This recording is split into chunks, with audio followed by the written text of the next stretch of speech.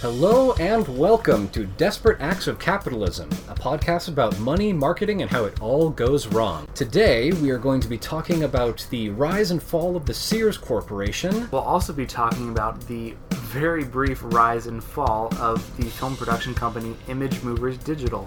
Enjoy. There's a good boy in this room. Yes. He's doing a weird pose. Alright, welcome to Desperate Acts of Capitalism. Episode 1. We don't really have a format for the starting yet, so this is subject to change. The format will develop and evolve as we grow as people. So do you want to go first, or should I go first? I don't know. Why don't you go first? Alright. So, basically, I started this on Wikipedia, and... That's the way to do it. Yeah. I started this on Wikipedia, but from there I got sent to many articles about the whole subject. Right. And the thing about this is that Sears is quite possibly one of the longest lived corporations in history. Our adventure begins in 1863. Oh shit. Yeah, just a couple years after the Civil War ended. Oh my gosh. Richard Warren Sears was born in Stewartville, Minnesota, to a wealthy family, which moved to nearby Spring Valley in 1879. It sounds like a fake name. Richard Sears. Richard Sears. That's what he does. He sears for a living. So, Sears' father died shortly after losing the family fortune in a speculative stock deal. So, that is the first sentence. So basically, the guy who invented it was born, and then, like, in a fairly wealthy family. I wasn't able to find out how his family got his wealth, but his father died when he was about 8, and he grew up basically broke. Yeah. He started a mail-order watch business in Minneapolis in 1886, calling it R.W. Sears Watch Company. Within the first year, he met Alva C. Roebuck, a watch repairman. The next year, Sears and Roebuck relocated their business to Chicago. In 1887, the R.W. Sears and Watch Company published Richard Sears' first mail-order catalog, offering watches, diamonds, jewelry, that sort of thing. Now, this is the first instance of the catalog, which throughout this entire thing, the catalog is what makes Sears. Right. That's their whole thing, especially in these early years. Yeah. This was a new concept. Like, it never been done before. No, not really. Like, there were definitely companies that had catalogs, but we'll see what Sears does with this concept. Okay. Like, there were definitely other companies that had catalogs, but Sears was really the first company that made it their thing. Right. They didn't invent it, they revolutionized it. Yeah, or they popularized it, I guess. Absolutely. All right, so Alva C. Roebuck, who will be in the story for a while. So at this point, they're really just a jewelry and watch company, right? Mm-hmm. So, in 1889, only 2 years later after starting it, they sold the business for $100,000, which in today's money is $2.8 million. Oh my gosh. It was incredibly successful, and then relocated to Iowa. No. The company wasn't relocated to Iowa. Sears relocated to Iowa, intending to be a rural banker. That's enough of that. Yeah. So, before the Sears catalog, farmers near small rural towns, they purchased supplies at very high prices and usually on credit from local general stores with very narrow selections of goods. Right. Okay. You know, a general store is one guy who's like making all the tools himself. Right. It's like a family business. Yeah, no, exactly.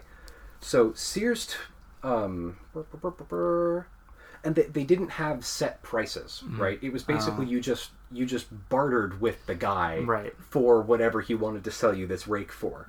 So Sears saw this enormous section of rural America as a huge business opportunity, and this is where the catalog comes back. So you've got this catalog that they would send to every single household they could, and you've got set prices, you've got every tool you could ever need, it's all through the mail, and all you have to, and the cost of, like, just the cost of mailing it back with what you want, you know, it's pennies. It's Right. incredibly cheap So it makes everything cheaper and easier for everyone. and faster. It's right. way More eas- efficient. And because there's set prices, people didn't have to buy stuff on credit nearly as much, which was a huge thing. Right. Publishing the catalog. Okay, so, and this is stupidly successful. They start selling things like sewing machines, bicycles, sporting goods, automobiles, even. Wow. Which, They're a catalog. That's crazy. yeah, no, for selling cars to poor Midwestern families. Right. Which at the I didn't want to go into this because it was like a whole separate story. Yeah. But they basically partnered with the early Lincoln Automobile Company, which was Henry Ford's biggest competitor. Oh, wow. And so this Sears catalog is what made the Lincoln auto manufacturer. Wow. Like, that partnership is part of why they're such a huge name. Like, part of the reason I'm starting in 1886 here is because you need to realize how big Sears was. It Right. wasn't like what we think of Sears now. It's nothing compared to what it was. This was a cornerstone of global capitalism. Right. So, despite the strong and growing sales, the national panic of 1893 led to a full-scale recession, causing a crash squeeze and large quantities of unsold merchandise in 1895. The current CEO, a man named Roebuck, decided to quit, returning later in a publicity role. Sears offered Roebuck's half of the company to the Chicago businessman Aaron Nussbaum, who in turn brought his brother-in-law, Julius Rosenwald, to whom Sears owed money. So, yeah, pretty easy way to get a position at the company. Yeah. If the previous CEO owes you a buttload of money. So, basically, what Rosenwald brought to the mail-order firm was a very rational management philosophy, diversified product lines.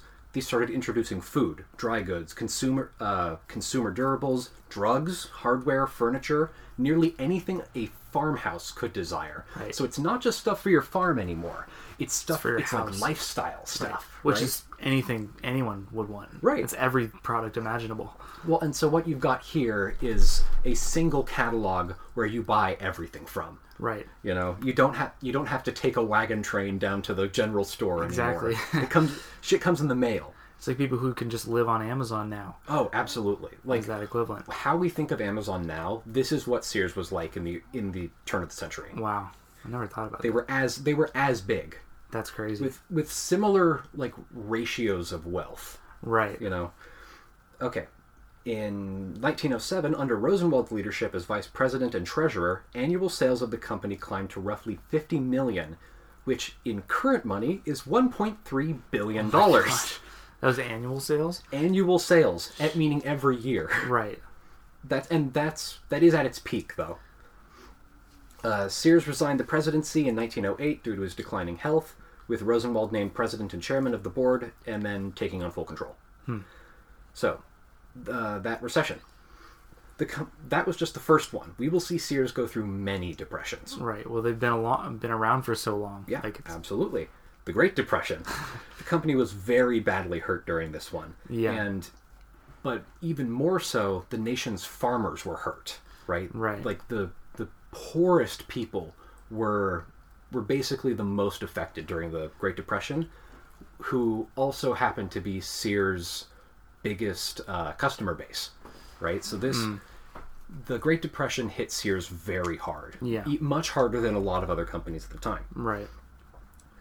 But in response to this, to essentially bail the company out, Rosenwald himself pledged $21 million, which is $0.3 billion today, Jeez. of his personal wealth.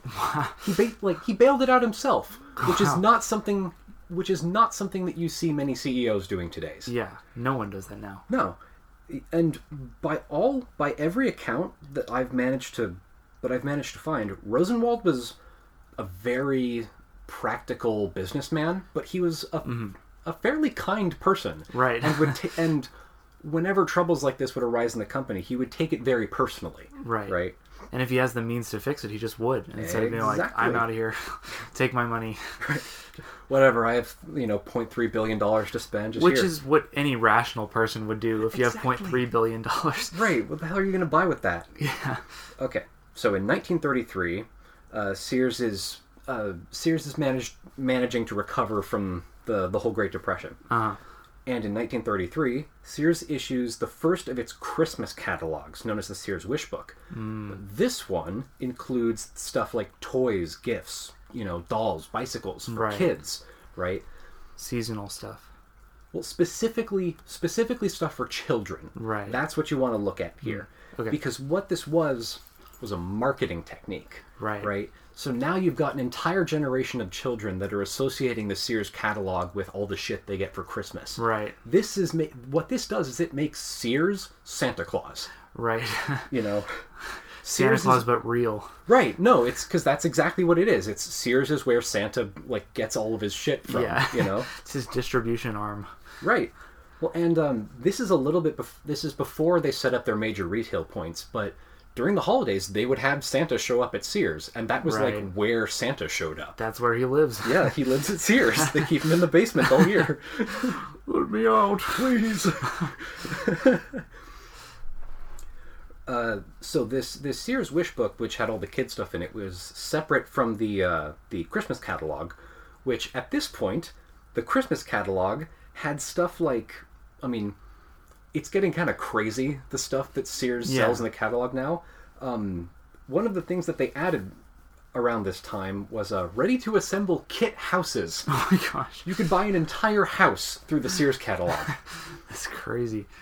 So, around this time, this is when, we're just creeping into the 50s. And so this sort of, big retail marketing is becoming a huge deal. Right.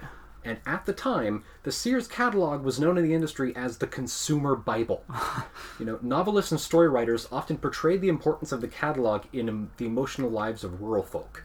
This catalog also entered the language, particularly of rural dwellers, as a euphemism for toilet paper, as its pages could be torn out and used as such. Use every part of the buffalo. Order everything you need on Sears and on the Sears catalog, and then use the catalog itself as the circle of life, and it's also edible. Us all. Now with edible potato paper, from birth till death. But again, we're joking, but this is how ingrained the Sears catalog was in people's lives. Right. Again, it's like Amazon for us today. Exactly. Except probably even more so. Right. And a huge thing that really can't be overlooked here is how important the Sears catalog was to black families at the times. It was... Oh, he's just yawning. It was how important the Sears catalog was to black families at the time. Many black people at the time are quoted as saying that the Sears catalog was the best thing to happen to black people in America. Wow. Because what this allowed, white people had to hitch up the donkey train and, spend 3 days walking through the hills to get to the nearest general store. Yeah. Well, black families had to do that too. But then the person, the guy running the general store who got to decide all the prices, would just be a racist asshole. Yeah. And would either refuse to sell you stuff or would charge you 3 times the price or whatever. Not just that, they would sell it to you on ridiculous credit. Right. Which would essentially indebt you to this guy for the rest of your life. Right. It was a component of sharecropping. Right. And all that de facto slavery stuff that followed emancipation. You just want to go to the store to buy twine or whatever, and you end up like an indentured servant. Literally, that would happen. And the racist store owner. Exactly. And so now you've got just this shit that comes in the mail, and then you can, as a black family, you can order whatever the hell you want. Right, for a set price. Right, for a set price. It gave black farmers access to all of the means of production that they needed. That was a huge part of the Jim Crow South, was controlling things like the sale of farm implements. It's like you can't even make your living without going through this class that controls you. Wow. So that an enormous effect. Yeah. All right. So, the mail order market was based on rural America with a very slow-growing population, far less spending power than urban America. The new CEO, Rosenwald, decided to shift emphasis to urban America and brought in a Mr. Robert E. Wood to take charge. And if you look at his picture on Wikipedia, he's wearing a very tight military uniform as... Wood was a key financial backer of the America First Committee, a famously xenophobic, isolationist anti-war group. Nice. Not quite a Nazi, but right. he would have voted for the border wall. Yeah. That kind of guy. So, this introduces the first Sears retail stores, which were opened in conjunction with the company's mail order offices, typically in working class neighborhoods far from the main shopping center. Right. Sears was a pioneer in creating department stores that catered to men as well as women, which is only really mentioned in a single sentence here, but that was another enormous part of consumer culture. Yeah.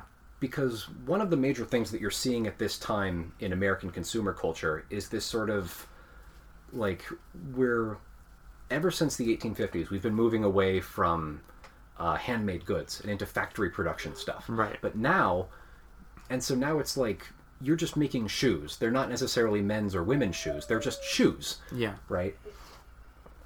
And now Sears is this massive store where men and women are shopping together. Right. And they can both get things. Yeah. Right. Which doubles your audience. Shh. Hush. Good boy. Good boy. Hush. All right. Hey, hush. All right. Its stores were oriented to motorists, right? So Americans have cars now. Right. Nobody was really marketing to motorists. That's a new thing. Right. They've got parking lots. I love parking lots.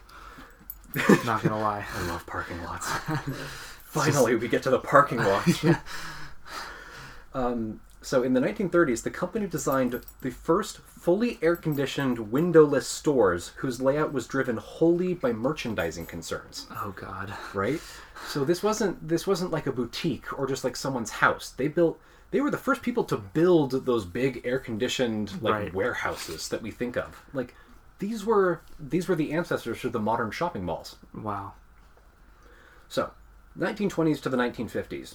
Sears is expanding the hell out of itself. They built a ton of urban department stores in the US, Canada, and Mexico, and expanded into those countries as well, which are a whole separate thing. Right.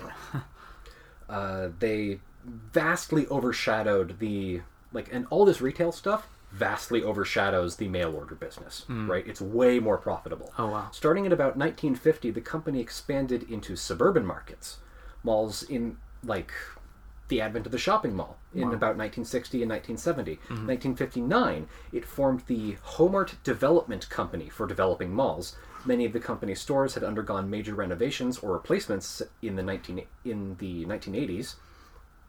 Sears began to diversify in the 1930s, creating, among other things, and get ready for this, the Allstate Insurance Company, the several hardware brands such as Kenmore, Craftsman, Die Hard, Silvertone, Supertone, Toughskins. They became a marketing conglomerate, adding a Mr. Dean Whittier and Caldwell Banker. That's his real name. Wait, that's a real name? Yes, his name was Caldwell Banker. It's even like a stupid name for a bank, but for a person. Which Dean Whittier and Caldwell Banker owned one of the largest real estate firms at the time, bringing the Sears conglomerate into the real estate business, as well as starting Prodigy, which was a basically Sears-funded joint venture into the early stages of IBM. Oh my gosh! And then at this point, in late 1984, they introduced the Discover Credit Card Company. All of these things are owned by Sears. Oh my gosh! It's terrifying. All of these things that we still think of now, owned by the Sears Corporation. Right. And those are all staples of our like society in Right. themselves. Well, so this is Sears at its peak, right? Right. We've hit 1985. Right. Sears has basically ridden that massive consumerist wave from around 1940 all the way through 1985, Right. and Sears has been the surfer at the top of that Yeah. wave. Right. He's Patrick Swayze in what's that movie? Point Break. Yeah, yes, that's exactly how it works. Except if the wave was made of money. All right, so this is again Sears at its peak. In 1974, Sears completed the 110-story Sears Tower in Chicago, which was at the time the world's tallest building. A title Right. it took from the former World Trade Center towers in New York. Sears moved to the New Prairie Stone Business Park in Hoffman. This is the original Sears, right? Wow. Who owned the company back in 1886. Right. He's extremely old at this Yeah. point.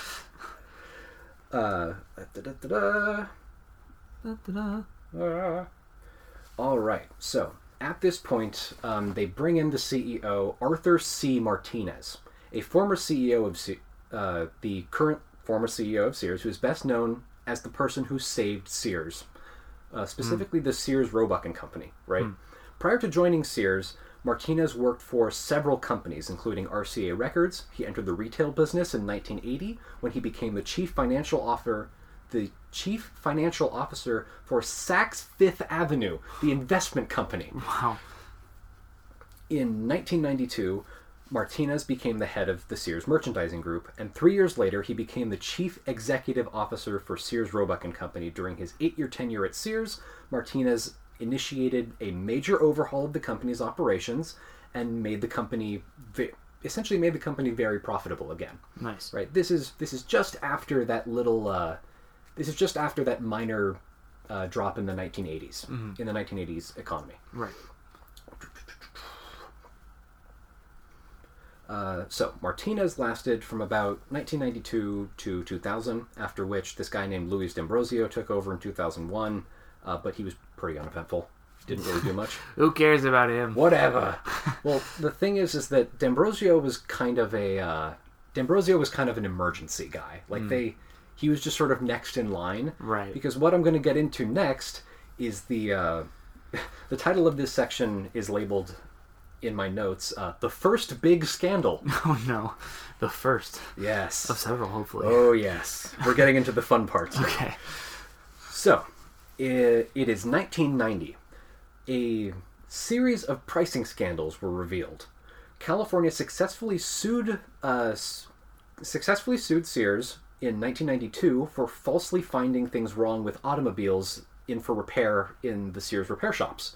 Right? Oh, so just like tricking people and giving them more money by Yeah, saying there was yeah. problems that they weren't. Yeah, a guy looks at your car, comes back, maybe there's only $300 worth of damage. He says there's $1,400 worth of damage. Okay. Right? Scumbags. Scumbags. Well, one, this has been a common scam in auto shops since auto shops were a thing. Right. It wasn't the fault of the Sears Corporation. Like, this wasn't like a conspiracy that they started at the top. Right. It's just what mechanics do. Right. Generally.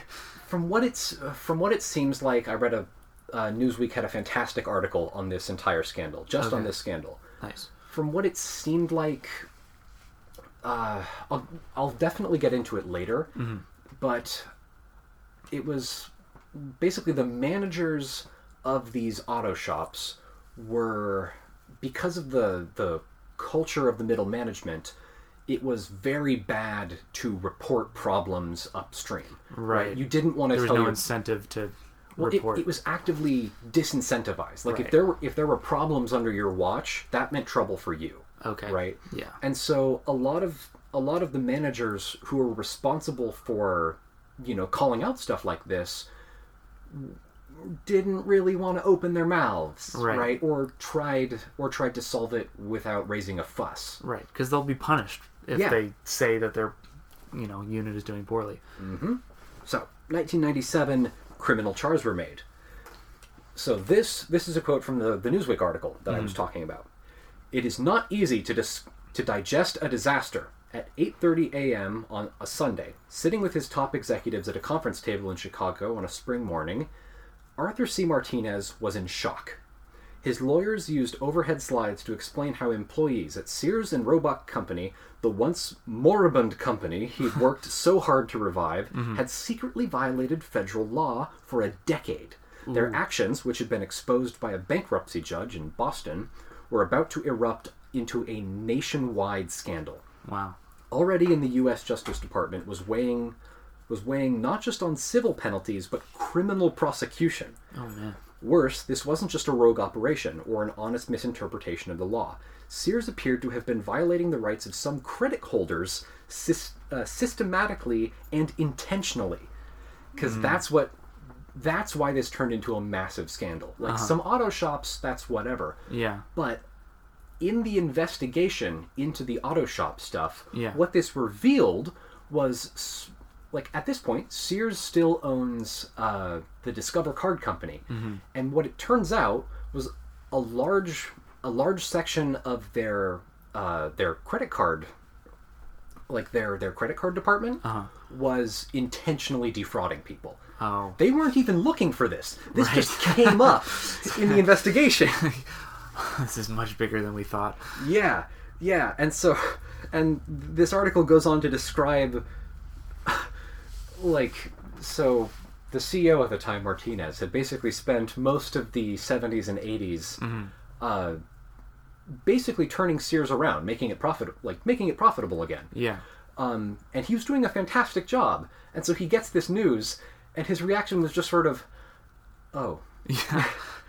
Oh. Yeah. Like, he didn't even know about it. It's just been going on. Yeah, he didn't.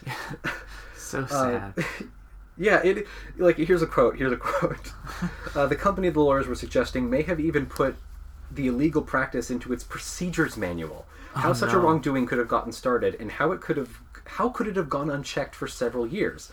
Martinez wanted to know. This is a quote from him. Not one phone call about this? Ever? That's so sassy. Yeah. Well, it's like, you didn't call me? Yeah. Like, you could have told me. I would have fixed it. Yeah, I wanted to know.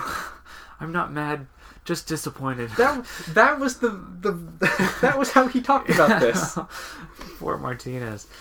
After his best. After a 22-month investigation, a Sears subsidiary agreed to plead guilty to a criminal charge of bankruptcy fraud and to pay the government a stunning $60 million, which honestly compared to what we've seen in the past, not that much. Right. It's more like a slap on the wrist. Yeah, very much so. A punch on the wrist. Yeah. Nothing more.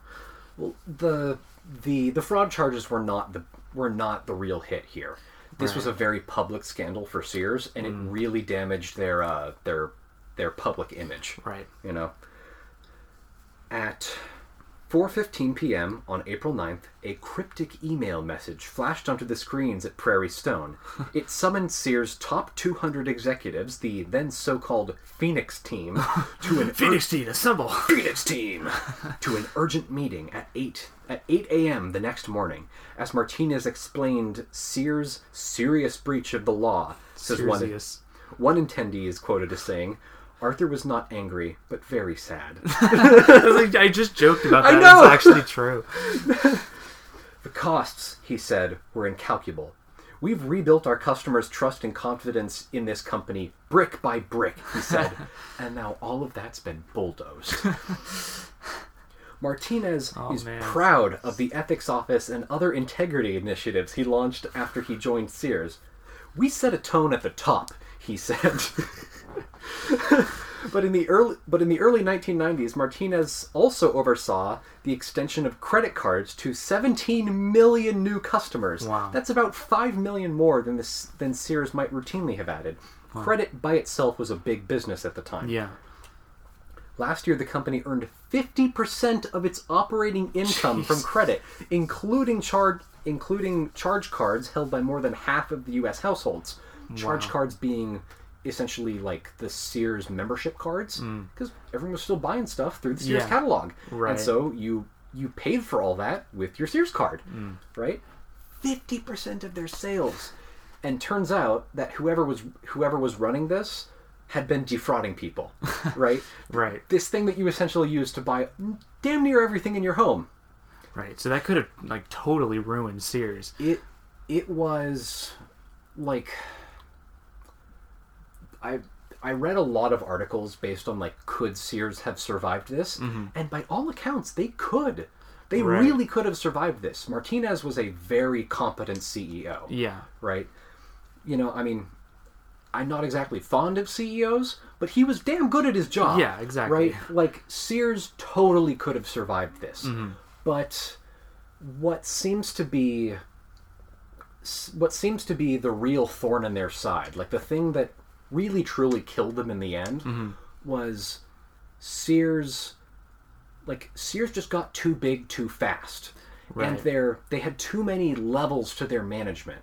Like, if Martinez made an order, he was very good at, like, general operation stuff. Like, how we should expand. You know, how they should manage the money. But in terms of, like, the people running individual departments, and because at this point they're so widespread, right, it was very easy for orders to get muddled coming down the line. Right. Right? That was the real thing that crippled them. Like an enormous game of telephone. Yeah, it's exactly the same concept. So, we've got the 1990 market crash, right? At this point in history, the number of bankruptcies nationwide mushroomed, and so did the number of unpaid accounts at Sears.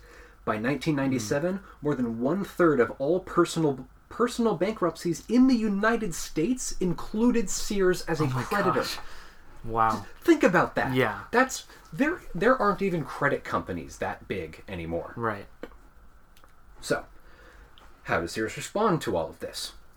This section up here I've titled "Shedding the Dead Weight." So remember all of those things that I said Sears owned, like the Discover Credit Card Corporation, right? All of those tool companies and tool manufacturers. Well, so in the 1990s, the company began divesting itself of many of its non-retail entities, which were detrimental to the company's bottom line. So a lot of that shit had to go, right? Because what Sears needed at this point was cash. Yeah. Right. Everything. This was a huge failure of the credit industry, and so the most valuable thing that you could have as a company was cold hard cash. Right. So they started liquidating, or just selling shit off. Yeah. So Discover Card, one of the first things to go, obviously. Yeah. They sold its mall building subsidiary to Home Art and General Growth Properties. Sears later acquired the hardware chain Orchard Supply Hardware and basically worked that into Sears. Right.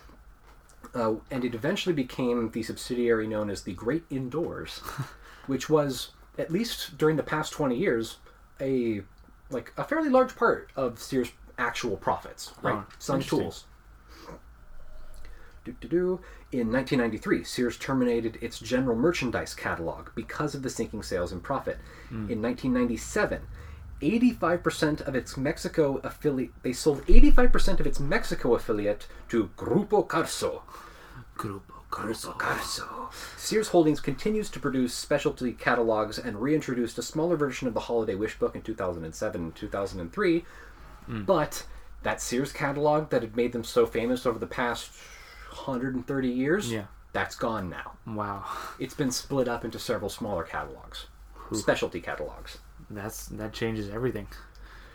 It's not necessarily, it didn't necessarily kill them, but it's like we're starting the decline here. Right. They're a much smaller business now. They're having to essentially divide themselves up. Like if you know anything about history, it's like the end of the Ottoman Empire. Like it's like people are just sort of taking bites out of it. Right. That's what's happening to Sears right now. Whoop, my phone turned off. All right. The remaining credit card operations were sold to J.P. Morgan Chase in August of 2005. In 2003, Sears opened a new concept store called Sears Grand. Oh no.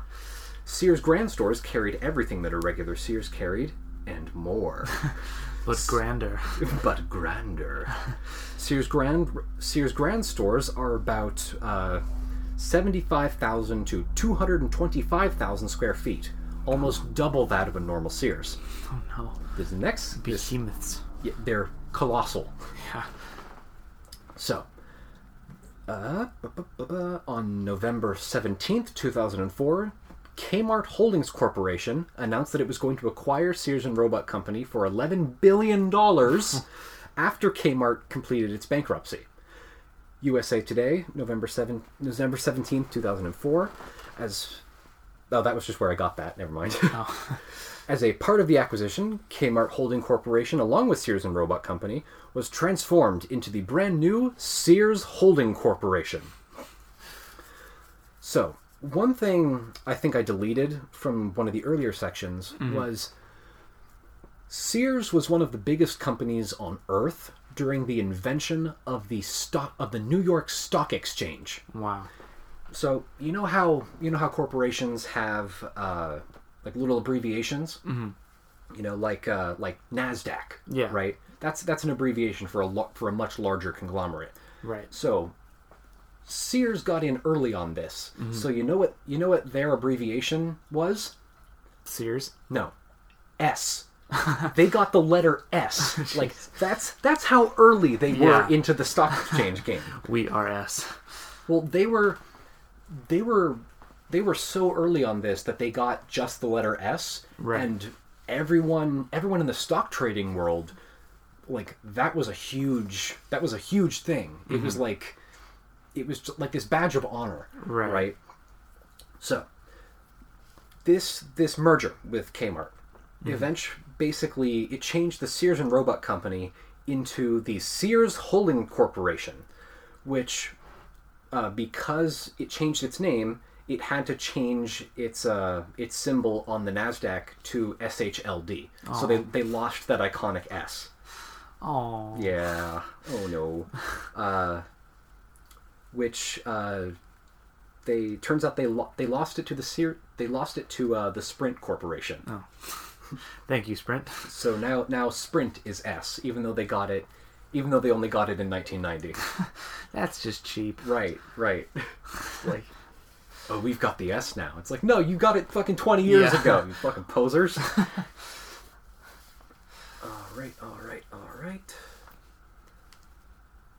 All right. So,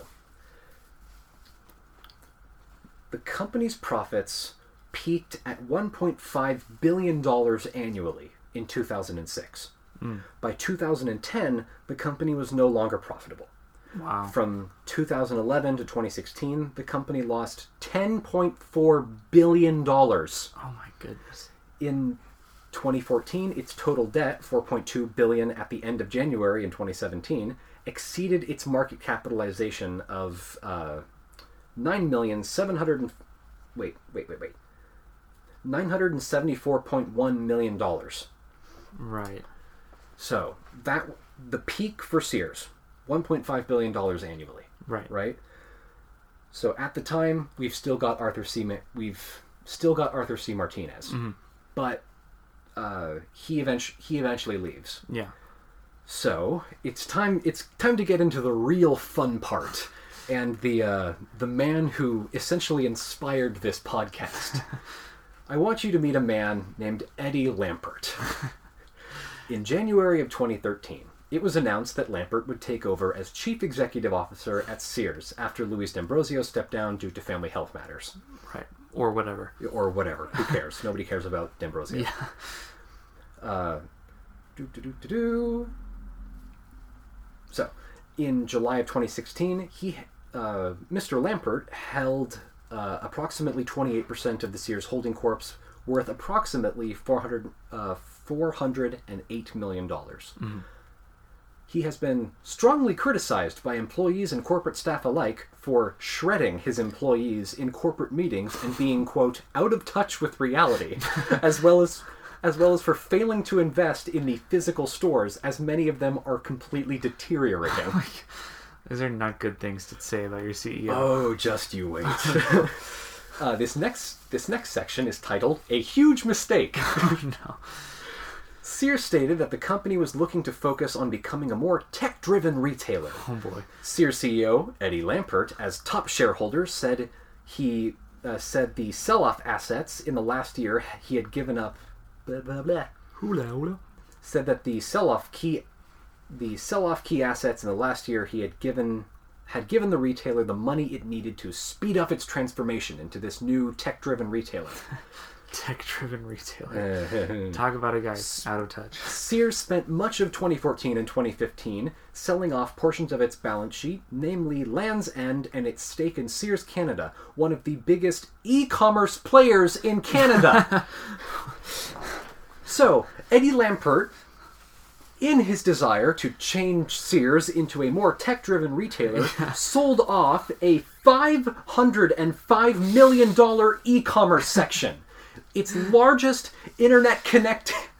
He doesn't even know what tech is. No! It's this decision is insane. Yeah. And as we go through this, we will realize that Eddie does not know what tech-driven retailer means. Right. Eddie Lampert does not understand what the internet is. Right.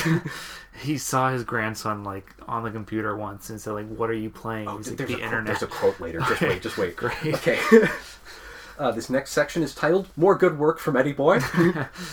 Lampert also concluded in an arrangement that sold the Craftsman brand to Stanley Black & Decker for approximately $900 million. Mm-hmm. During this period, the company also announced that it would close 150 stores, 109 Kmart, and 41 Sears outlets in an attempt to cut its losses after a decline in sales of almost 12 to 13% during just one holiday shopping season.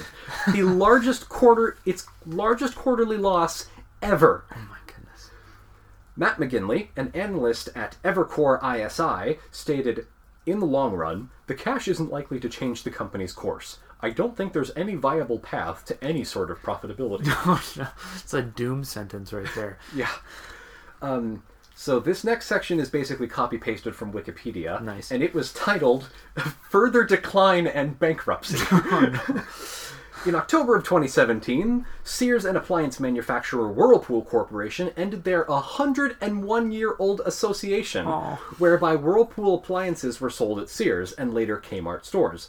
The companies reportedly were unable to come to an agreement about pricing issues. Whirlpool would continue supplying the Kenmore branded appliances that they made for Sears. Another wave of 63 store closures, including 18 Sears outlet stores, was announced for November of 2017. The retailer declined to run television advertisements for the 2017 holiday season, citing a desire to focus on online advertising. Good idea. Oh, yeah. The retailer announced several waves of store closures throughout 2018. Yeah, I remember hearing about that. All the stores are closing. Here are the details. Oh, boy. 103 stores, including Sears, in January. 63 stores, including 48 Sears in May, including the last Sears store in Montana, in Billings. The last Sears store in North Dakota, in Grand Forks. The last Sears store in South Dakota, in Sioux Falls. 15 stores, including 6 Sears in July, 46 stores, including 33 Sears in August, with the last Utah store in West Jordan, 142 stores, including 79 Sears in October, with the last Wyoming store in Casper, 40 stores, including 29 Sears in November, the last in Idaho Falls, the last Mississippi stores in Meriden and Tulipo, 80 stores, including 43 Sears in December, all set to close by March of 2019. What? Shh. Hey. This next section is titled, Treating Employees Like Garbage. Sears has struggled with employee relations. Hey. Shush! Shh! Sears has struggled with employee relations. Yeah. To say the least. One notable example was from the shift in 1992 from an hourly wage based on longevity to a single base wage, usually between $3.50 and $6 per hour. Not great. Yeah. And commissions ranging from 11% to a resounding 0.5%. Sears, if you sell a $20 toaster, you get 50 cents. Yeah. You get 50 cents. Sears claimed the new base wage, often constituting to a substantial, up to 40% cut in pay, was done to be successful in this highly competitive environment. Hold on, I have a sound clip to play. Oh. Empire is crumbling! Hold on, let's get it better. We can add it in editing. Yeah. This is Lampert. Empire is crumbling! That's all I have. Oh my god. In early October of 2007, Sears cut commission rates for employees in select departments to anywhere from 0.5% to 4%, but equalized the base wage across all home improvement and electronics department. Basically what they did during this era was they bottomed out everyone's wages as low as they could go, but then gave them like 1.5% higher sales commissions. Right, which really isn't much. It's nothing. Yeah, and no one's coming to the stores anyway and buying stuff, so you're not going to get any commission. Mm-hmm. So they're just cutting your wage. That's all they're doing. So this is from an absolutely like sad but hilarious article by Haley Peterson. Mm-hmm. One morning in late 2015, on Sears' vast Illinois campus, more than a dozen employees huddled into a video conference room on a floor dubbed B6. There, two mid-level employees were preparing for a presentation for the CEO, Eddie Lampert, when their boss rushed in with some last-minute advice. On a chart pad, he wrote 3 words. He looks at the presenters and says, "Do not say these 3 words to that guy." According to a former Sears executive who described the meeting to Business Insider, that guy meant Lampert, who would soon appear on the giant projector screen in front of the room, beamed in live from a home office inside a $38 million Florida estate, Of course. 1,400 miles away from the headquarters. Why does he live in Florida of all places? He lives on this island just off of the Florida Keys that's literally known as like the billionaire bunker. Right. It has like its own private army and stuff. Oh my gosh. The pad with the 3 words was out of sight of Lampert's video feed. One of the words on it was consumer. The stakes were high. If any of those words were uttered in front of Lampert, the 2 presenters would get shredded by the CEO. That's in quotes, because people said it a lot. Right. Whose frequent tirades had fostered a climate of fear among the company's most senior managers. Always good. Climate of fear.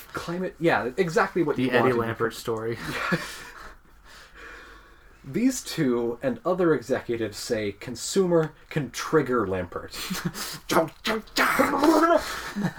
Goes into a blind rage.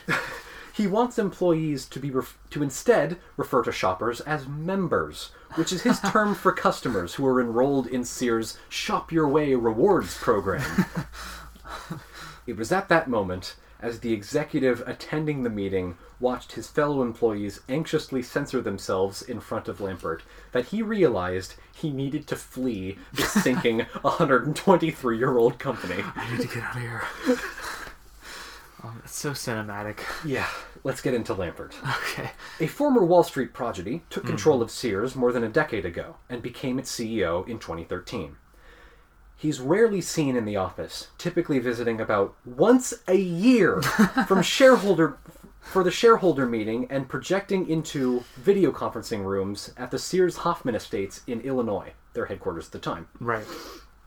According to interviews with employees, he prefers to stay on Indian Creek Island off the coast of Miami, behind a desk dressed up with the Sears logo. The island has been dubbed the Billionaire Bunker, partly because of the private police force that protects the island's 86 residents. This is a quote. The only way you see Eddie is through a screen, one former executive told Business Insider. We used to joke about who had to go upstairs and get fixed to see Oz. It's like the Emperor in Star Wars. Literally, he's like a cartoon character. You have failed me. Imagine the Emperor, but if you ever said the word rebels to him, he would like start crying and yell at you for 45 minutes. Right. Lampert's physical absence might have been better received if Sears, which also owns Kmart, was in better shape. Yeah, probably. But the retailer, famous for selling everything from shoes to vacuum cleaners to whole houses, is facing its biggest crisis ever.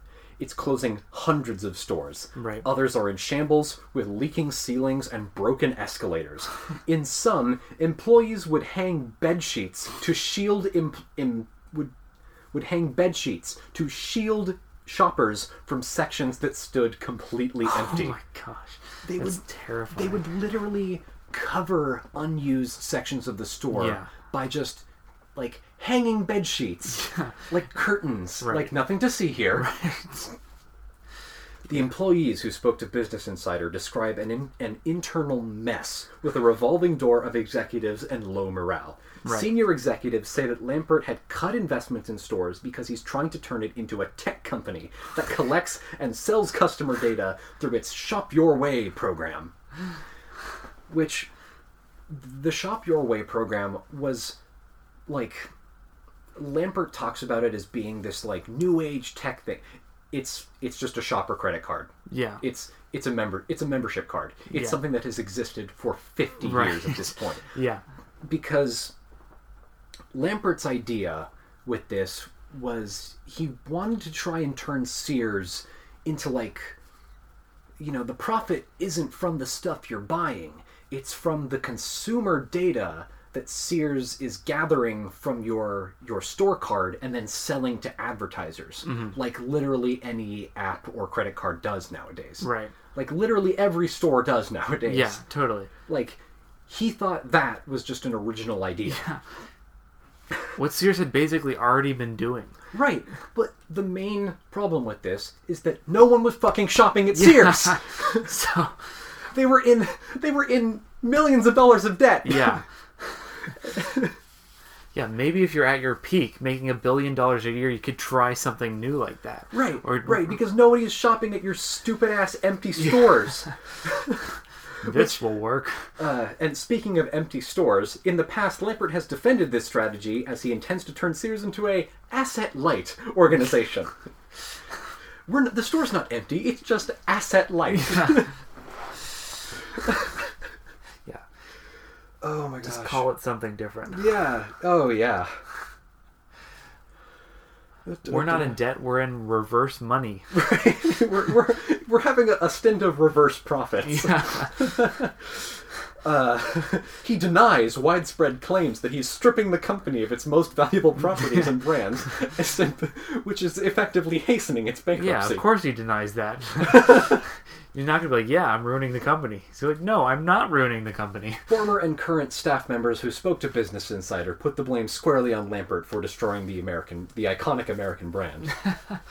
Man, that's harsh. He deserves it though. Yeah, he does really deserve deserves it. That's an appropriate punishment. He would find a hole in the data and then explode. The video conferencing room where employees meet virtually with Lampert had become infamous for shouting matches. Which, shouting matches is the wrong term there. Right? Yeah. It's not a shouting match, it's just Lampert having a tantrum. Yeah, if you say the wrong trigger words or whatever. He has, like, literally, like, all those stupid, like, fucking triggered jokes. Yeah. Literally, if you would say one of these words around Lampert, he would throw a 45-minute temper tantrum. Yeah. Like, he's a man-child. Yeah. He's the, like, embodiment of what conservatives on the internet think being triggered is. Right. It's exactly what it is. It's like he would have a temper tantrum, Yeah. like a fucking 3-year-old. Lose his mind. Oh my god. The first time a new Sears vice president strolled into the room, 2 years ago, he found top managers sitting around a table, burying their faces in computers. He tried to introduce himself. Hey. Hi. How are you doing? All But he muttering to didn't themselves. get much in return. I see everyone look up like, do you know where you are? And I was like, what the hell is going on? He told Business Insider. He later understood why. Yeah, I'm sure. After The one meetings day. typically start with a presentation, and then Lampert fires off a series of questions to the presenter until he finds one that the presenter can't answer. He would then find a hole in the data and explode. There would be, the executive said, then there would be a 45-minute rant. Yeah. Nothing would get done. This next section is entitled Weird Shit. Oh boy. Before Sears and Kmart, Lampert had no experience in retail.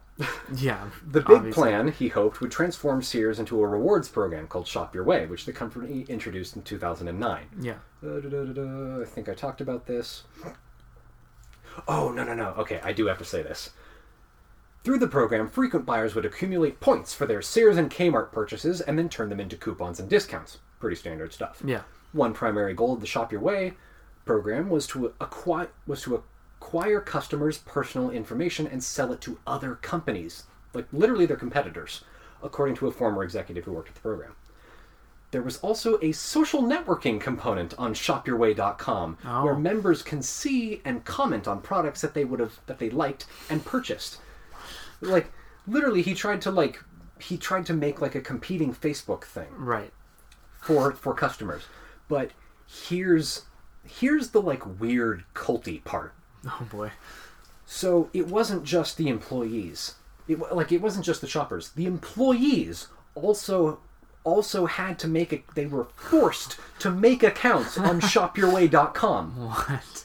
It was bad. And that's how your managers would interact with you outside of work hours. Was they would Right. message you on shopyourway.com on your work social media account. Yeah.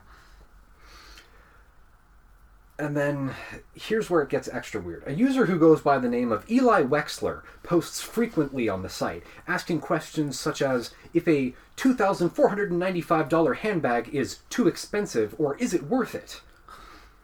In 2013, Bloomberg reported that Eli Wexler was a pseudonym for Lampert himself. Oh my gosh. In February of 2016, Lampert, presumably posting as Wexler, clicked on a pair of boxing gloves and posed the question, "Does anybody have these? Will it protect my hands since I punch very hard?" Like, who talks like that? That's like serial killer weird. Like he's the website he created. He's like the most frequent user of it. There were a lot of references to stories like this, but I couldn't really find sources for them. Yeah. But they kept showing up in different articles that I was reading. Yeah. There were all these things where Lampert would be like, he would use, like, he would force everyone in the company to get on this social media website, Yeah. and he would spy on them with like secret accounts. And not only that, he would make fake accounts, and then he would try to like start fights between his subordinates because he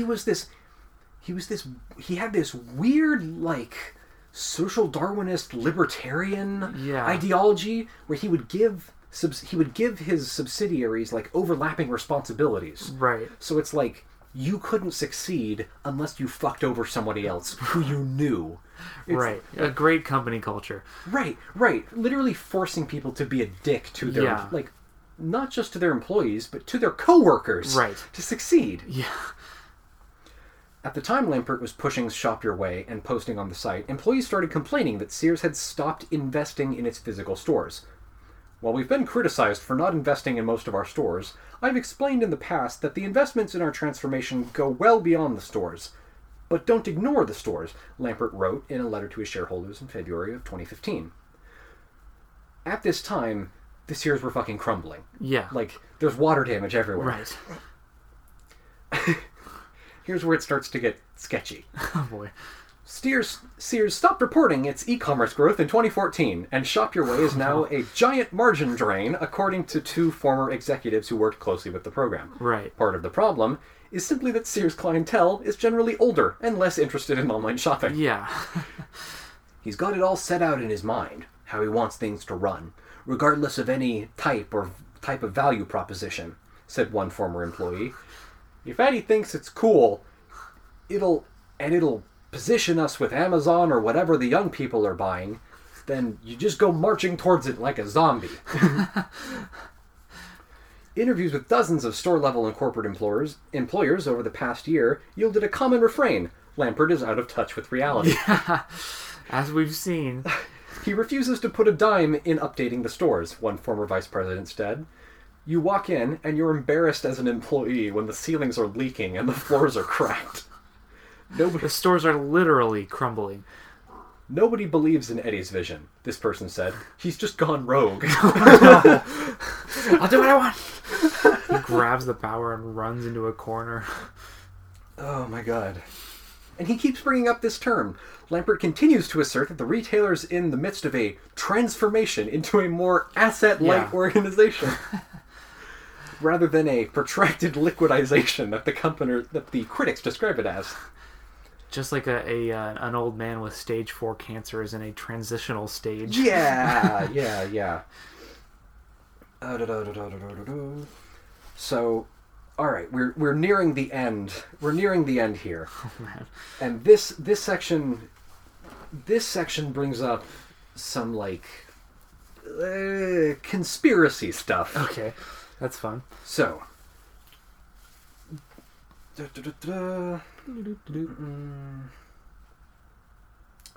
So, Lampert has set up various businesses in a way that he has other ways to gain no matter what happens to the company. ESL holds a majority of the shares in Sears, and that stake has lost 3/4 of its value since the past 2 years. More than $1.5 billion. Wow. So Lampert owns ESL, which is an investment firm that has loaned Sears more than $1.12 billion. So he's kind of bailing his own company out. He's bailing his own company out, but he also owns a controlling share in ESL, the investment firm that he's using to loan Sears money. Right. So he's making money off of Yeah. this. He's filtering money through this, and it's just going back into his own Right. pocket, right? Yeah. With Which- a return of interest.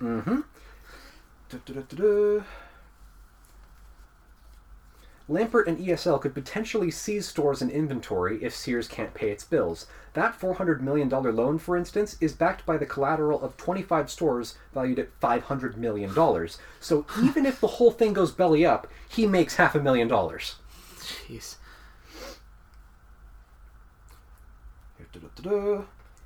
He's moving money from one pocket to the other. He's protected himself on all sides, one former vice president said. The guy is a brilliant asset manager, and he's just not a retailer. Yeah. It's like, it's not like he's just a bad businessman. He's defrauding you. Yeah, Like, exactly. Shareholders have filed suit against ESL. Yeah. For I another wonder way- why. Yeah, I wonder why. Got a lot of data here that's boring. So basically, he's really good at making himself money, but not at making the company money. Well, this brings up another. Oh yeah, this brings up this real estate company called Seritage, which is, again, another thing that Lampert has a controlling stake in. Of course. A controlling stake in. Yeah. And basically, what he's been doing, like all those store closings, those hundreds of store closings that I listed earlier. So, guess where most of that real estate was being sold to? Sears? Seritage. This, Oh, yeah, they were. So the Sears Corporation was selling off all of its real estate to Seritage, but they haven't. But Seritage still owns it, yeah. right? And it's still a Sears, Right. He's carving up these enormous. It's like a mall, you know. Yeah. It's like the idea seems that eventually they're going to chop these big Sears warehouses up into Yeah. several stores Right. that Seritage will then sell or rent to several different stores. Yeah. Problem is that they're all fucking crumbling. Yeah. Like, The structural integrity is not yeah, safe. they're like flooding and Yeah, shit. totally. But because of this, it's just another way that Lampert is essentially defrauding Sears. Right. Which, it's like the insider trading rules here are very weird, Yeah. and it's like it's not entirely illegal because what the feds have to prove is that, like, we don't necessarily know. We know that all of this real estate is being sold to Seritage, Yeah. i.e. Lampert, for money. Yeah. We don't know how much, though. Right. And so what the Fed has to prove is that it's being sold for under market value. Is that it's essentially, which is probably what's happening. Yeah. They just gonna don't say- have that hard evidence. Yeah, they have to prove that it's not a fair trade. Right. Because if that's true, that means that Lampert is committing a felony. Yeah. here. He's rigging the system. Yeah. And our final section to cap all of this out is titled "The Game Is Over." Oh no. Sears suppliers, over this entire time, are getting nervous and canceling orders, according to current and former employees, Yeah. as well as representatives of No the surprise. manufacturers. An employee who worked out of Sears' former New York City design office, which the company shut down in July, said, "Vendors have started canceling orders because they just can't get insurance on their shipments. The suppliers are not selling to Sears because they don't believe Sears can sell them." Yeah. A mid-level manager at headquarters also told Business Insider that suppliers have been canceling contracts. "It's been Right. getting really hard to do my job," this employee who works directly with Sears vendors said. A lot of vendors are discreetly cutting ties with Sears. Right. Just, "Hey, you gonna ship us those washing machines again?" Yes. This message was read at 2:17. All of this, industry watchers say, means chances for Sears' survival have dwindled. Yeah.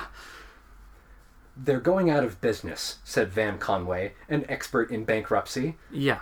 and debt restructuring. "The snowball is 90% of the way to the bottom of the hill." Oh, so sad. That's one reason those executives look so nervous in that video conferencing room at headquarters. Yeah. While Lampert, sitting at home in Florida, keeps finding ways to plug the holes with cash infusions, one day Sears' assets will run dry. And right now, there is no sign of a strategy that would cure the underlying business by restoring brand loyalty or sales, said Conway. "The game is over." Sears Endgame. And that concludes Eddie the Lampert. rise and fall of the Sears Corporation. Bring Martinez back. He doesn't want to come back. Yeah, I'm sure. He Probably couldn't save it. that seems to be why he left. Right. He Right, knew was- what was coming. Well, because Lampert basically left after the big public scandals, Yeah. right? But he didn't like. It was a good PR move for Lampert to resign. Yeah. Right. He basically stepped down as CEO into like a board position. Yeah. And then eventually left a couple years later, while D'Ambrosio was CEO. Right. It was, which is sort of why D'Ambrosio was CEO. It was just to like keep the public heat off of it after Yeah. these like enormous credit card fraud scam Yeah. Scandals. But my theory is that, so just like how the investigations into the fraud at the auto shops uprooted all of these like much deeper scandals, Yeah. like these much deeper poisons in the community. My theory is that during the internal investigation that Sears did, Martinez saw the big picture and was Right. like, "This company's fucked." Totally. He's like, "We can't recover from this." He saw it coming 30 years down the line. And he didn't even know about Amazon and all the competing. Oh, yeah. Like, Oh, yeah. If he would have gotten out even earlier, probably, if he knew about all that. Right. No, because he left in like the mid 2000s. Yeah. He like smartphones were just becoming a thing at the time. Right. He didn't foresee any of that. Yeah. But he saw, because by all accounts, Martinez was a very good CEO, a Totally. very good operations officer. Yeah. Like, dude knew how to run a company, and he could see the warning signs. Totally. He could see this, like, he could see it. Yes. And he fucking jumped ship as Yeah. soon as he could. Totally. At the right time. Yep. Oh, Yep. man. A That's smart rough. man. What a smart man. Well, that was great. Yeah, Thank you for I'm that, glad Chris. you enjoyed that. Yeah, that was a lot of fun. I learned a lot of stuff I had no idea about Sears. The sad thing is, like, I'm learning all this stuff as Sears is like shuttering its doors. Right. I had a ton of fun researching this. Yeah. And one, like, the reason I started in 1886 is, like, remember how big Sears was? Yeah, totally. Like, if you look at it, like, if you looked at Sears in, like, 1907 or something, you would think, like, there's no way that this company could ever fail. Right. There's just no way. Yeah. It's one of, like, especially in, like, the 60s when Sears was at its height. Yeah, it's retail height. There's, like, it would be like looking at Amazon today and saying, like, there's no way that this company could fail. Totally. Like, the series of mistakes that you would have to make Exactly. to fuck up a company this big Right.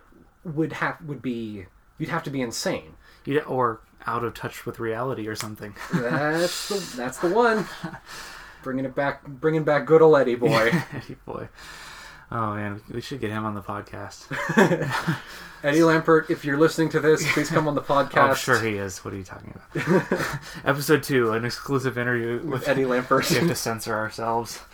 We get like killed on mic because we say consumer. Right. Just fucking rips us apart like a chimpanzee. A demon screech. Our faces get ripped off.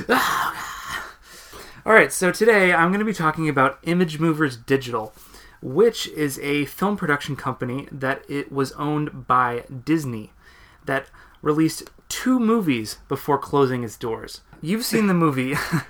You've seen the movie The Polar Express. Oh yes, I have. Does that movie, watching those characters, that animation, does that creep you out? Yes it does. Okay, so I've seen a ton of people, like The Polar Express, as you know, is a big meme in my family for how creepy that movie is. You watch it every year. We watch it every year. Basically, we treat it as a horror movie because it's so creepy looking. That animation is terrifying to look at.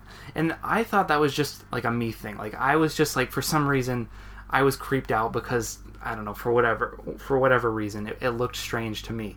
But the more I researched this, the more I realized that everyone feels this way. Right. Everyone is creeped out by that motion capture animation because it's so lifelike. And then the more I research it, the more I realize this isn't just a personal taste thing. This has a scientific basis. Tell us about that scientific basis, Evan. All right, it all comes down to 2 words: the uncanny valley. So basically, this is a concept that is not just about animation. This goes into robotics, into gaming, into a lot of different things. Basically, from Wikipedia, the uncanny valley is a hypothesized relationship between the degree of an object's resemblance to a human being and the emotional response to such an object. The concept of the uncanny valley suggests humanoid objects which appear almost, but not exactly, like real human beings elicit uncanny or strangely familiar feelings of eeriness and revulsion in observers. Revulsion. So basically, in animation, most Pixar films there's a level of the uncanny valley where the more things start to look human, the more creeped out we start to get. So why most Pixar films and most animated films are seen as cute is because the animation stays away from that uncanny valley. If there's human beings in it, they look more cartoony and just fake enough that we see them as, creations, drawings, something that was created in a computer. However, if you get more and more lifelike, you start to approach this feeling like these are robots imitating reality. Right. This is something, basically, the way I've heard it described online is like, we see it as a threat to our humanity. Right. Like, these are robots pretending to be humans. Right. And that's why we're terrified of it. Right. It's this idea of this is something pretending to be like me. Yeah. And like trying to replace us. Right. Which is terrifying. Or trying to blend in so it can kill me or something. Totally. So if you see something that's perfectly lifelike, that won't elicit that feeling because you'll be tricked into thinking if the animation had progressed to a certain level where you couldn't tell it from reality, you wouldn't feel it because you would just see it as reality. Right. But if you dip just below that level of realism, you are in this valley where you are so terrified, but you can't even place why.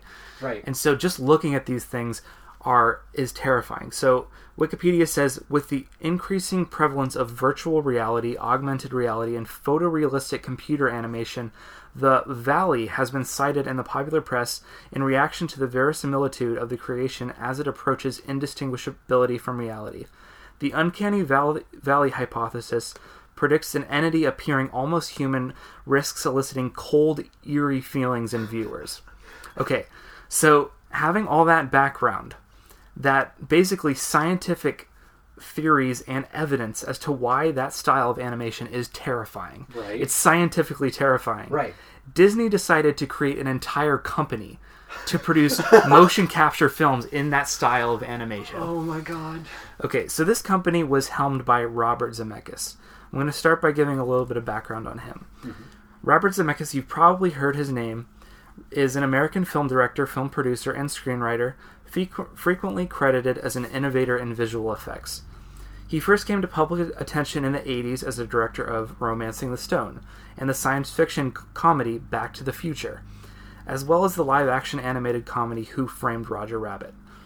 In the 1990s and 2000s, he directed Death Becomes Her and then diversified into more dramatic fare, including Forrest Gump and Castaway. For Forrest Gump, he won the Academy Award for Best Director, and that film won Best Picture. So this is an accomplished filmmaker, right? Who's been instrumental in creating iconic films, right? Touchstones of the American pop culture. Forrest Gump, yeah, Forrest Gump, Back to the Future. These are staples of American cinema, and he could have continued his career. He's getting older now, but he could have continued his career directing more iconic live-action films, but Robert Zemeckis went down a strange pathway. In the year 2004, Robert Zemeckis, who had worked with Tom Hanks on both Forrest Gump and Castaway, started working on a new project, The Polar Express, based on the children's book of the same name by Chris Van Allsburg. The Polar Express utilized the computer animation technique known as performance capture, whereby the movements of the actors are captured digitally and used as the basis for the animated characters. This was revolutionary at the time. Mm-hmm. Basically, this performance capture had been used sparingly in projects like Lord of the Rings, like Gollum, like several creatures. They're used in specific characters that are not human, right, to create something from the ground up. So basically, Robert Zemeckis was like, okay, that looks realistic in Lord of the Rings amidst all this live action stuff going around it, so I'm going to make a movie entirely with this motion capture technology. Let's make a Christmas movie where everyone is animated like Gollum. Exactly. The Gollum, basically, for Gollum it works because he's supposed to be creepy. Right, he's a creepy little goblin He's man. a corrupted hobbit. A hobbit is not even a human. It's like taking something that's not human and making it less human. That technology works. The motion capture works, and you don't even think twice. And Zemeckis is like, Christmas movie. Yeah. Let's make a children's family Christmas movie. Oh, God. With Tom Hanks playing several characters. Right, like damn near every character. Yeah, he plays the main boy, which is a recurring theme of this, having like adult actors play children using motion capture. Really weird. And several media outlets praised this animation at least before the film was released. Mm-hmm. The New York Times wrote that whatever critics and audiences make of this movie, from a technical perspective, it could mark a turning point in the gradual transition from an analog to a digital cinema. Oh, it marks a turning point, all right. So basically, like, people were predicting every movie would be filmed in motion capture. Can you imagine? They were like, okay, this will change cinema. That we won't have to like film on location. We can just film everything. God. Because filming something with motion capture is much easier than filming like having to go to New Zealand and film in real, because you can create everything from the ground up. I mean, all that CGI has to be expensive. Like, digital artists are expensive. It's incredibly expensive, but it's easier and it's less time consuming. You can be incredibly efficient. You can film everything in like 10 days on a studio. And you can have a third of the amount of actors. Like, you can have Tom Hanks play 4 different people. Right, you can. So basically, it was expensive at the time, so they were predicting it would get more efficient cheaper as the technology developed. Right. However, once the film was released, it debuted to mixed reviews, but a lot of people heavily criticized the performance capture and basically stated they felt the same feelings of revulsion and terror that the uncanny valley theory hypothesizes. Don't know what it is about Tom Hanks in this movie, but it reminds me of Gollum? Yeah, of Gollum and of like robots replacing us. So I'm going to read some of the reviews that drew attention to the uncanny valley. Like, at the time, the uncanny valley wasn't even like a popular theory. So basically, people had to use their own words to describe this terror they were feeling before there was scientific basis for this. Interesting. Peter Travers of the Rolling Stone gave the film 1 out of 4 stars and called it a failed and lifeless experiment in which everything goes wrong. Oh my god! Stephanie Zacharek of Salon gave the film 1.5 stars and said, I could probably have tolerated the incessant jitteriness of the Polar Express if the look of it didn't give me the creeps. Jeff Pavir of the Toronto Star said, if I were a child, I'd have nightmares. Come to think of it, I did anyway. This movie was giving like well-established movie reviewers nightmares. Paul Clinton from CNN called it at best disconcerting and at worst a wee bit horrifying. This is like the closest thing that we have. Like in modern, this is the closest thing that modern society has to a curse. Yeah, exactly. Robert Zemeckis effectively cursed several million people. Yeah, exactly. Gave people nightmares, and like people were still predicting this would be like a turning point in cinema. Eventually, every movie will be cursed. No. Newsday reviewer, can you imagine if that was the reality of every like? Well, no. This is just like the prep for the movie. The real movie is the nightmares that you have exactly. afterwards. Yeah, that's the real movie. The movie is planting the seed, and like the real movie. Newsday reviewer unique for every viewer. John Anderson called the film's characters creepy and dead-eyed, and wrote that the Polar Express is a zombie train. Which they were. Yeah. and it was. These are major media outlets saying basically this is a zombie movie masquerading as a kid's movie. Right. Basically, animation director Ward Jenkins wrote an online analysis describing how changes to the Polar Express characters' appearance, especially to their eyes and eyebrows, could have avoided what he considered a feeling of deadness in their faces. So basically, people didn't have the words for it, but they're like, we need to like not make movies in this uncanny valley. We need to be incredibly careful into making sure we avoid this uncanny valley phenomenon because it's just going to drive away viewers. Right. You either need to go all the way through to photorealism, or you need to stop before you hit the valley and make sure that it's stylized. Exactly. Robert Zemeckis did not listen to these reviews. Okay, so the Polar Express... Why do you say that, Evan? What happened? Well, let me tell you. The Polar Express, despite its mixed reviews and its accusations of being creepy, opened at number 2 at the box office. It made $310 million on a $165 million budget. Now, that's not great. That's a moderate success. The rule is doubling your money, right? Yeah, basically. So they didn't even double their money. And even, I learned this recently, like, the $310 million the box office revenue that you see a movie make is not the amount of money the studio makes. Right. About half that money goes to the exhibitors, the theater chains. Right. So basically, they only made probably a couple dozen million on its initial release. They probably made more once it was sold to home video and stuff. So it was a moderate financial success. Right. Like it wasn't a failure. Yeah, it wasn't a failure. They made some money. Okay, so based on that success, in February 2007, Robert Zemeckis and Walt Disney Studios chairman Dick Cook announced plans for a new performance capture film company devoted to creating entirely motion capture movies. Oh, brilliant. Basically, Zemeckis had a movie company called Image Movers, and with Disney, he created this new branch of the company called Image Movers Digital, which was going to be dedicated to creating these entirely motion capture movies. It was decided that Zemeckis would direct most of the projects, and Disney would distribute the films, and they would create just a ton of different projects, adaptations of children's books, remakes of things. Pump them out. But in the motion capture style. Okay, so as Image Movers Digital was getting established, before the company was even open, Right. Robert Zemeckis made another motion capture movie just with his own company. This was the movie Beowulf, based on the Anglo-Saxon epic poem of the same name. The film was released on November 16th, 2007, to mixed to positive reviews from critics.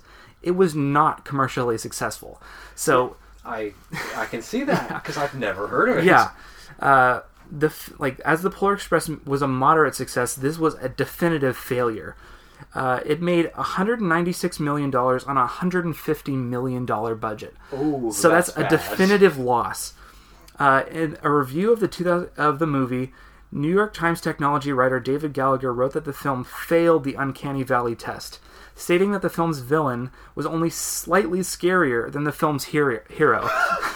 So basically, the same reviews, Oh God.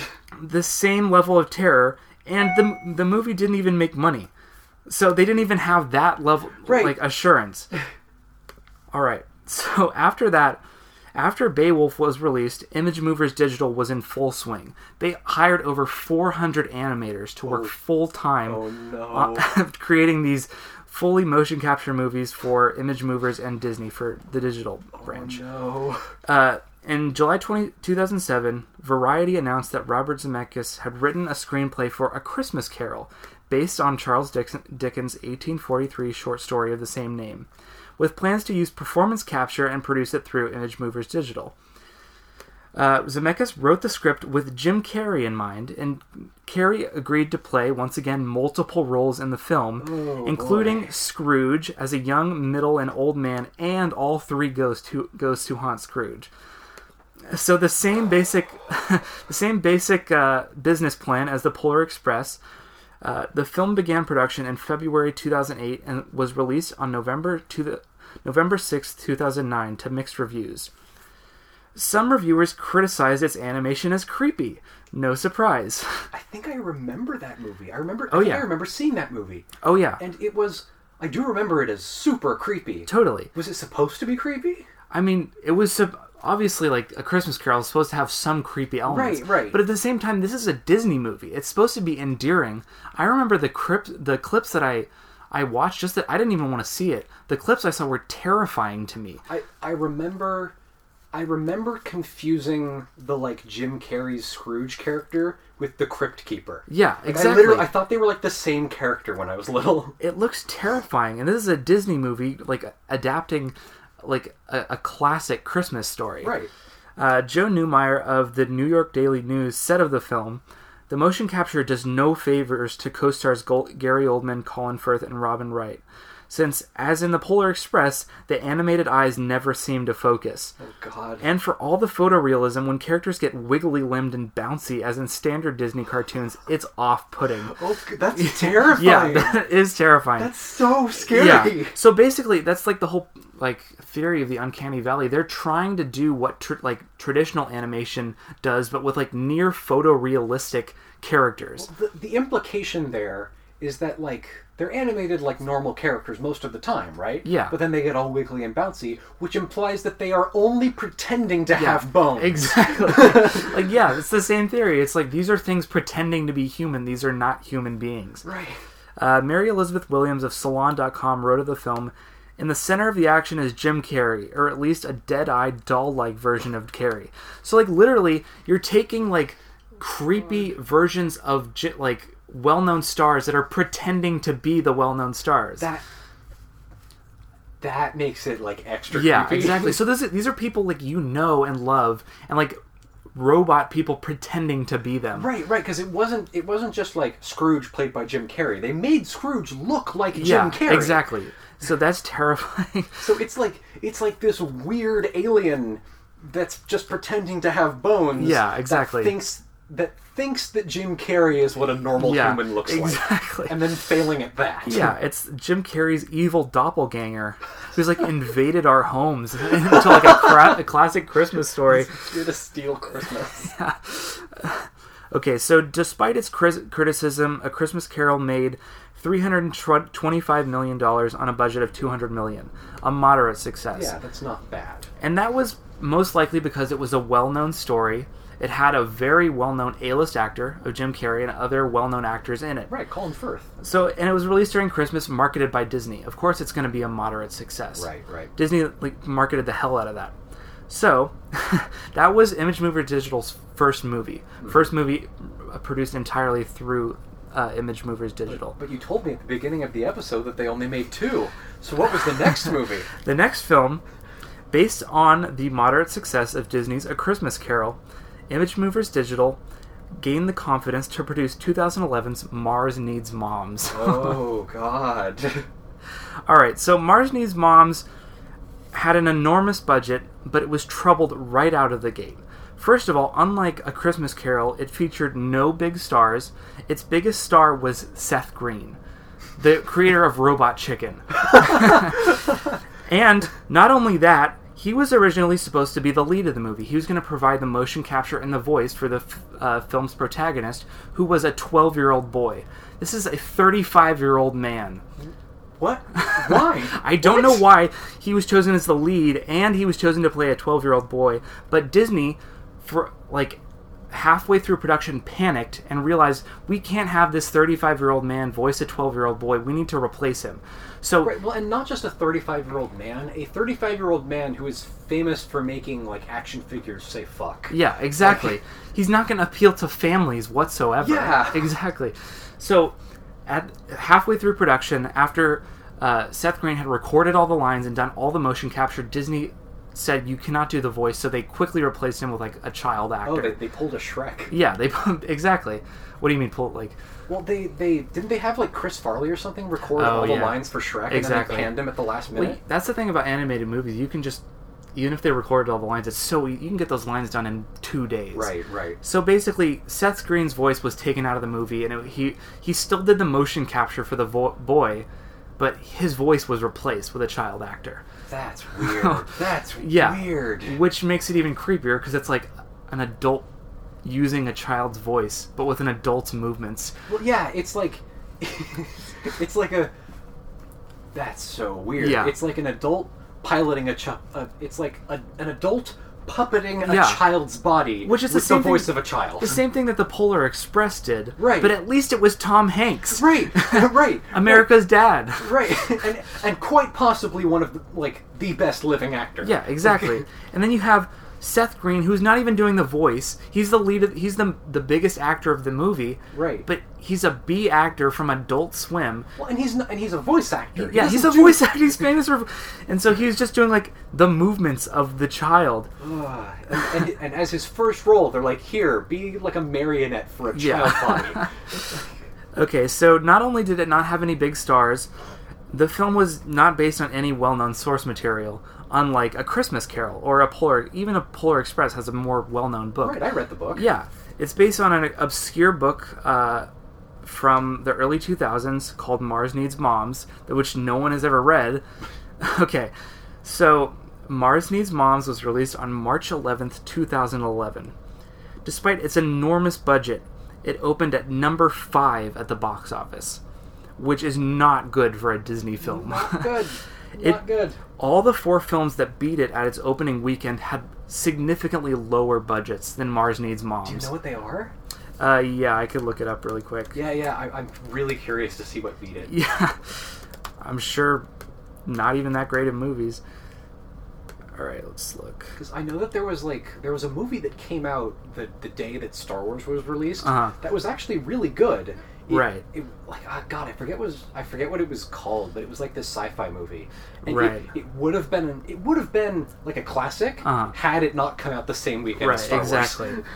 Okay, so it was beat out by The Adjustment Bureau, a live-action Red Riding Hood, which I don't even remember. Was that one of those mockbusters? Whatever ones. Number 2 was Rango. Rango? Yeah, I can see that beating it out. In its second week. Rango had opened the Rango's second week. Number 1, Battle Los Angeles. Just a throwaway action movie. Oh god, I've seen that. Is The Rock in it? Yeah, I think so. I don't even remember. But yeah, that opened at number 1. How do I know that? That movie had a budget of $70 million. Mars Needs Mom had a budget of $150 million. Oh my gosh. And that does not even include marketing. That's just the production budget. So, off to a bad start. All right, so obviously Mars Needs Moms was a horrendous box office failure. Right. It is the worst financial loss ever for a Disney movie. Wow. Yeah. Quite the honor. It had the 21st worst opening weekend for a film ever. Ever. For a wide release film. Adjusted for inflation, considering the total net loss of money, it is the 4th largest box office disappointment in history. Wow. For any movie. Oh my god. Brooks Barnes of the New York Times commented that it was rare for a Disney-branded film to do so badly. With the reason for its poor underperformance being the subject, the movie is about a mother kidnapped from her child. And the child has to fight Martians to save his mom, which I guess is just the plot of Jimmy Neutron Boy Genius. It kind of is. But it's also a Disney movie and it has a troubling plot. I knew it was bad. I didn't know it was that Yeah, bad. exactly.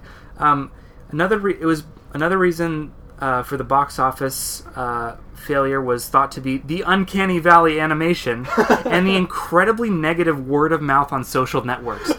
So this movie opened in 2011. This was the peak of Twitter. Yeah, so this yeah. was when families, do not go see this movie. It's creepy looking. It has an upsetting plot for children. There's no stars that you'll recognize. It's not based on any story that people will recognize. Right. Oh god.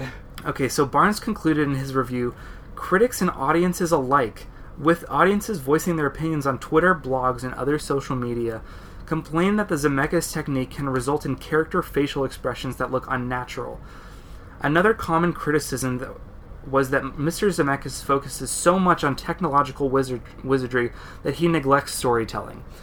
So basically... Yeah, and that wizardry really paid off Yeah. for him, didn't it? So the film has a crappy story, Right. and then the technological wizardry is scaring everyone off because it's scientifically proven that it causes revulsion in viewers. Just making the curse more powerful. Exactly. So unsurprisingly, and the funny part is, I always thought that because of the financial failure of this movie, that's what caused Disney to shut down Image Movers Digital. However, I learned that Disney made the decision to shutter the company before the production of the movie had finished. They What? realized how terribly this movie was going to do. They were trying to kill it. They were trying to kill it, basically. So How did they even finish and release it? I don't know. They just they had it, most of it filmed. So much money went into it. They're like, Right, we might right. as well release it, which is a sad reality of movies. It's we filmed it. We might as well release it. We know it'll do horribly.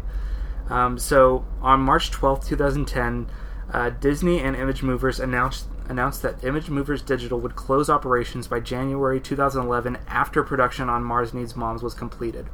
Disney knew how poorly the film would do, and it was amazing that they even gave it the green light in the first place. Yeah, seriously. Basically, I think it was just because of the moderate success of The Polar Express and A Christmas Carol. Right. But there's so many differences in those movies. Those movies are based on well-known Christmas stories with A-list actors, and they're Christmas movies. Right. Mars Needs Moms. They just thought that formula would apply to anything, regardless of who's in the movie. Right, maybe they can get enough ticket sales in before the reviews start popping Yeah, up exactly. or something. And then they always marketed these films on how great they looked, and the look is scaring people off. Right. All right, the closing of the company resulted in a layoff of approximately 450 employees. Basically, in one day, 450 people lost their job. Right.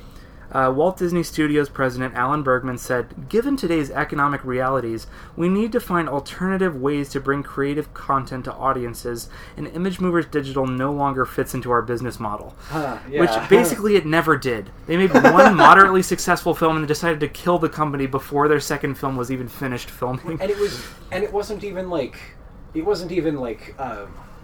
a business move or anything. It wasn't a cynical business move. It was just we need to kill this monster we're going to lose before it hundreds of breathes. millions of dollars, and they did. Just by releasing Mars Needs Moms, they lost, I think it was $150 million that Disney lost. Oh my god. Yeah. So, when it closed, the company had been working on 4 different movies: a Yellow Submarine remake, a Roger Rabbit sequel, a Nutcracker adaptation, and one more. Just imagine this studio doing yellows, like the Yeah. psychedelic Yellow Right. Submarine. That would have be been terrifying. a nightmare. Yeah, that would exactly. be an absolute nightmare. Right. So all the 4 movies were in development at this studio, which are incredibly expensive to make. They were all killed following the box office failure of Mars Needs Moms, and Image Movers Digital closed forever. So that's the end of that company. And since then, Robert Zemeckis, through his main company, just the regular Image Movers, it continues to operate. It's released several films since then, but it has never released any entirely or motion capture films. However, Robert Zemeckis' 2018 film, which just came out a month ago, Welcome to Marwen, starring Steve Carell, featured heavy use of the performance capture technology. No. And not just sparingly, like entire scenes were filmed in motion capture to represent the characters' like imagination or whatever. No. Welcome to Marwen opened on December 21st of last year and received incredibly negative reviews from critics. A.A. Dowd of the AV Club said the film strands a fascinating true story in the uncanny valley, and called it the weirdest and one of the worst films of Zemeckis' career. Oh, wow. This movie had a $40 million budget, more modest than the films he did with Disney. It opened at number 9 at the box office. Oh, God. It did even worse. Let's look up what films beat Welcome to Marwen. I remember seeing the trailer for that. Yeah, And thinking, like, oh, this looks kind of interesting. right. But then, like, after it came out, I asked you about it, and you said, no, Yeah, no. Yeah, because it's that motion capture that is terrifying. Okay, so Welcome to Marwen opened at number 9 its first weekend. It was beat by Ralph Breaks the Internet in its 5th week. Oh, God, that's bad. It was beat by the movie, like an indie movie called Second Act. It was beat by Dr. Seuss's The Grinch in its 7th week. That's embarrassing. That's really sad. It also was beat by Clint Eastwood's The Mule in its 2nd week, Into the Spider-Verse in its 2nd week, and it was also released the same weekend as Bumblebee, Mary Poppins Returns, and Aquaman. Oh, man. It had no chance. Yeah, it had It just no had chance. no chance. Exactly. And the horrible critics' reviews and the continued revulsion from the motion capture technology did not help its prospects and its incredible competition. Why did he think that Yeah. was a good idea? I don't know. So far, after a month in theaters, it has made $10 million on its $40 million budget. Oh, God. Which is basically, I mean, it didn't lose as much money as Mars Needs Moms, but it's equivalent in ratios to that level of loss. Right. It made back a 1/4 of its production budget, not even including That's bad. marketing. All right, and so that's another blow to Robert Zemeckis' weird fetish for motion capture technology, but I will not be surprised if he continues to indulge his weird obsession with the technology and continues to make the whole world suffer for it. And that is the failure of motion capture technology in general and the company Image Movers Digital. Bravo. Thank you. Well done. All right, that basically ties up the show. Yeah. Well, thanks for listening, everyone. Right, I hope you liked it. We hope to do more episodes in the future. Yes. There's a lot to talk about. Thank you, and